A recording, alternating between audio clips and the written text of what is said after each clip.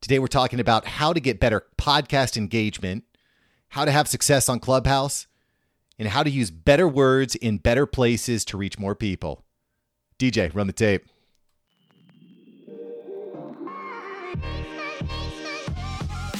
Welcome to the After Hours Entrepreneur, where you're going to learn how to create better content in less time and turn that attention into income. I'm Mark Savant. Let's start the show.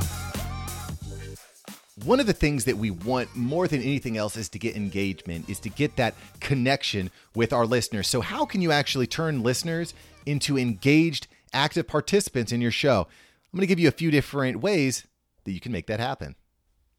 So first off is running surveys. You can set up surveys either on your website or have a little link. You can even set up a Google form or a Google survey for free and just put a link in your comments. But having a place where people can get involved, answer questions, and then maybe give them shout outs during the show is a great way to get people involved and engaging in you and your show. Giveaways are another thing that you can do as well. Give people some sort of gift card, some sort of Amazon gift card, some sort of giveaway, shout out. Maybe it's a chance to be on your podcast, whatever it is. Create some sort of competition. Create some sort of giveaway. If you share the show, you'll be hitting a raffle to win a $20 Amazon gift card. It doesn't need to be big. It doesn't need to be crazy. I mean, the more money you've got, the better. But do some sort of giveaway. Get people interested. Get people involved. Give people a financial reason to get involved in your show. Another great way of getting people engaged in what you're doing on your podcast is actually get them engaged in what you're doing on your podcast. So get them involved in Clubhouse rooms. Do an Instagram live with one of your bigger fans. Give them opportunities to actually contribute and participate. Have them maybe send you in questions that you address specifically on the podcast.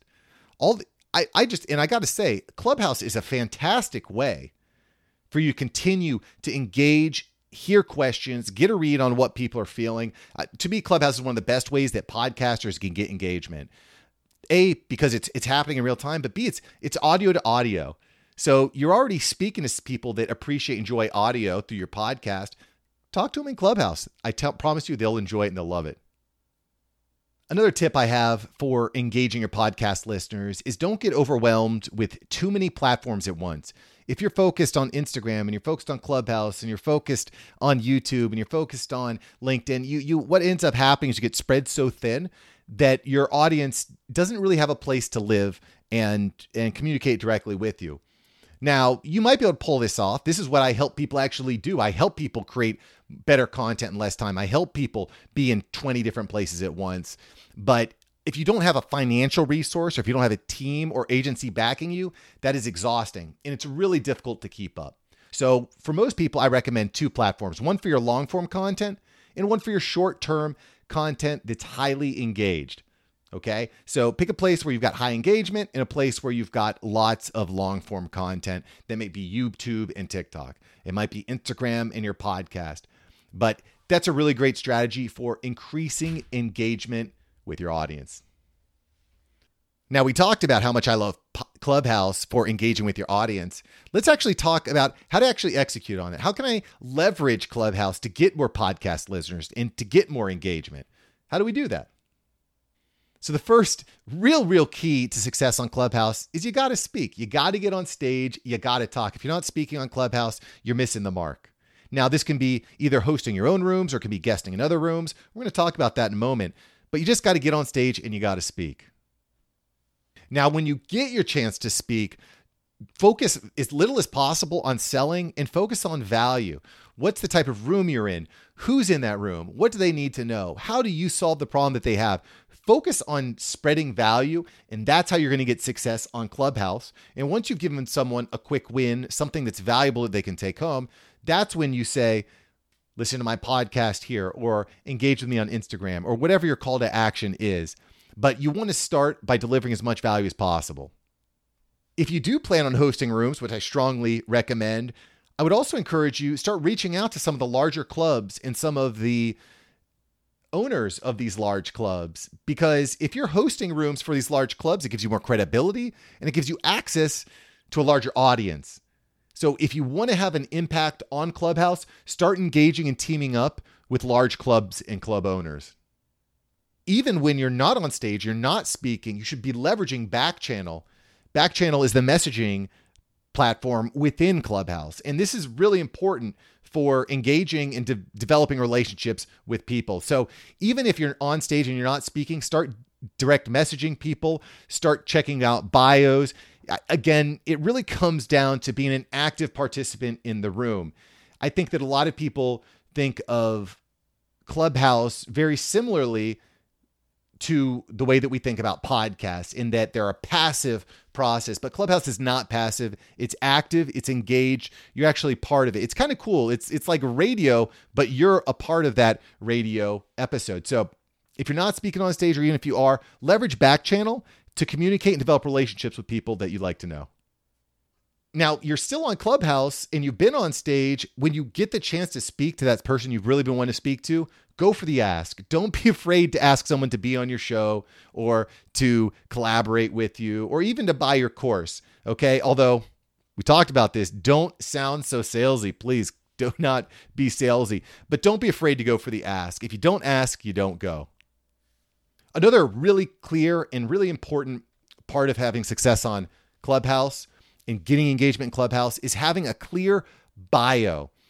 You want to be clear, you want to be concise with your bio, and you can even adapt and change your bio for different types of rooms that you might be in. But make sure that you have a clear bio, because again, when you're DMing people, when you're speaking on stages, when you're engaging, when you're hosting, what do you want people to know about you? Because they're going to be going to your bio, and you, my friend, have a choice of what they read and what they know about you. Make content based on what you want to be known for. Key to success. So this next topic we're going to talk about, it's super important. We hear the word search engine optimization, keywords thrown around so often, and keywords are really important. So here's the question. How can you do research to make sure you're using the right keywords in your titles, in your descriptions? Let's look at a few ways that you can research the keywords that are going to matter for you. We want to be using keywords that are relevant to our niche, they're relevant to us in the value that we bring, and are also being searched for. But it's not just about search volume. It's about search volume, it's about competitiveness, and it's about relevancy. So the volume, how many people are typing this into Google, right? Or how many people are typing this into Spotify or into YouTube? How many people are searching for this online, basically? The competition aspect is important too, because if you're competing against lots of people that are using that same keyword, it's going to be much harder for you to rank in Google. Basically, when someone types your keyword into Google, you're not going to show up because there's millions of other people that are showing up above you. So you want to try to find the keywords that are being searched for, but have a lower level of competition. These are the keywords that are going to make it easier for you to stand out. And then the third aspect of it is relevancy, because if you're standing out for the wrong word, it's not going to hit. So make sure that you're looking for words that are being searched, they have search volume, they are low in competitiveness, and they're extremely relevant to your audience. So now let's talk about some tools that we can use to figure out which keywords are actually going to work. The first place you can go is trends.google.com. That's trends.google.com. Just a great way of getting an idea of what people are typing into Google, how many of them are typing it into Google, and what it might cost to run ads against these potential words. Speaking of ads, ads.google.com. Go to ads.google.com, figure it out, start looking at what the cost is of these words. This will also give you an insight into, again, what's the competitiveness of this keyword. You can also go to askthepublic.com.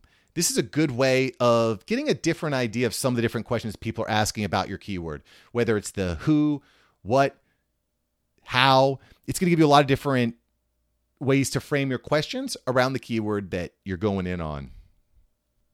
I mean, my next tip is a super easy one. Just use the autofill function on Google. When you go into Google and you start typing in words, what is going to autofill after that? This is going to give you an idea of how you can frame your questions. You can do the same thing on YouTube. What are the things that are being autofilled after I start typing in these words? You can also use a paid tool. I love this paid tool for YouTube. It's called vidIQ. TubeBuddy is also another option. But if you're using some of these basic paid options, it's going to give you a really clear way of determining what people are searching for on YouTube, which is the second largest search engine on the internet. So again, we're kind of connecting things together, but if people are searching for something on YouTube, they're going to be searching for it on other platforms too. So leveraging these tools is going to help you figure out what keywords are going to be great for you. You could even use a tool like synonym.com. I love looking at synonyms for words because it helps me to brainstorm words that I maybe hadn't thought about before. And then I can start running them through these keyword research tools that we just talked about. I'll tell you what, if you're following these tips that we talked about today, there's going to be nothing but success for you. Thanks for watching. Thanks for listening. We'll catch you here next time on the After Hours Entrepreneur. Peace.